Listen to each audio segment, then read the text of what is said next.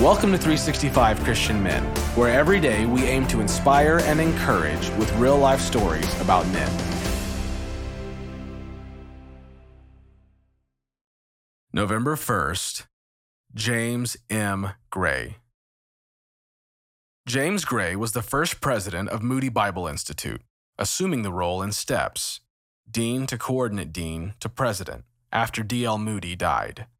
From 1904, when Gray was appointed dean, to 1931, the number of students at Moody increased 1,464%, and its assets grew 1,444%. Gray also established Moody's still popular radio ministry, station WENR. Gray taught and wrote and traveled and preached, and he kept on until he was 83. On this date, in 1934, Gray resigned as the president of the Institute and became president emeritus. That didn't mean he stopped working. He still traveled extensively and taught and edited the monthly periodical of the Moody Institute. When doubt intrudes, let the word of God be the final verdict. As a lecturer, dean, and later president of Moody Bible Institute, Dr. James M. Gray handled a lot of questions from theological students. He had a unique gift for making complex things easy to understand. One day, one of his students, visibly distressed, went to visit Dr. Gray. Without wasting time, this student confessed what was on his mind. He was afraid he wasn't saved. Happily, already knowing where he would turn, Gray pulled out his Bible.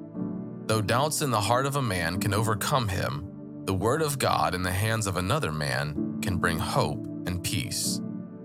Gray took him to those wonderful words found in John chapter 5, verse 24, and he had the student read them out loud. The student was still unsure of himself, but Gray was agreeable and sympathetic, so he began to read. "Truly, truly, I say to you, whoever hears my word and believes him who sent me has eternal life.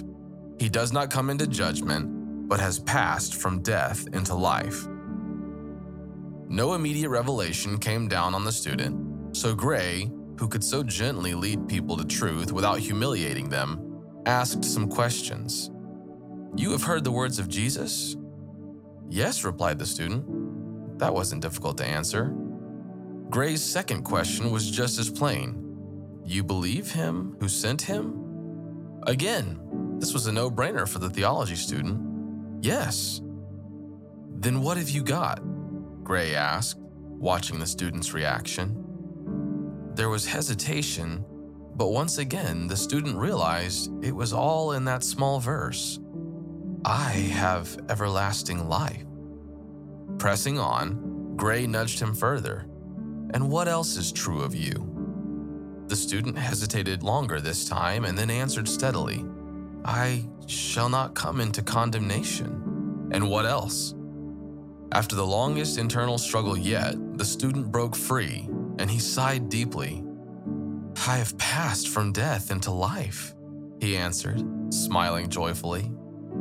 Neither one questioned what to do next. They just knelt and praised God. Something so simple filled the student with excitement.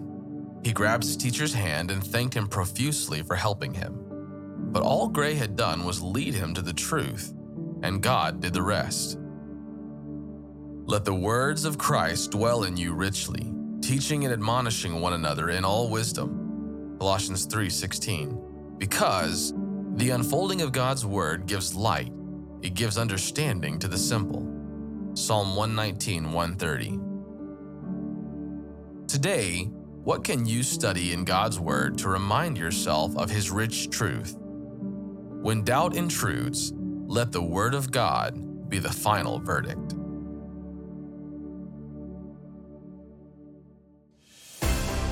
Thank you for listening to today's story. Every day of the year, our hope is to inspire you with real-life stories of faithful men who have gone before us.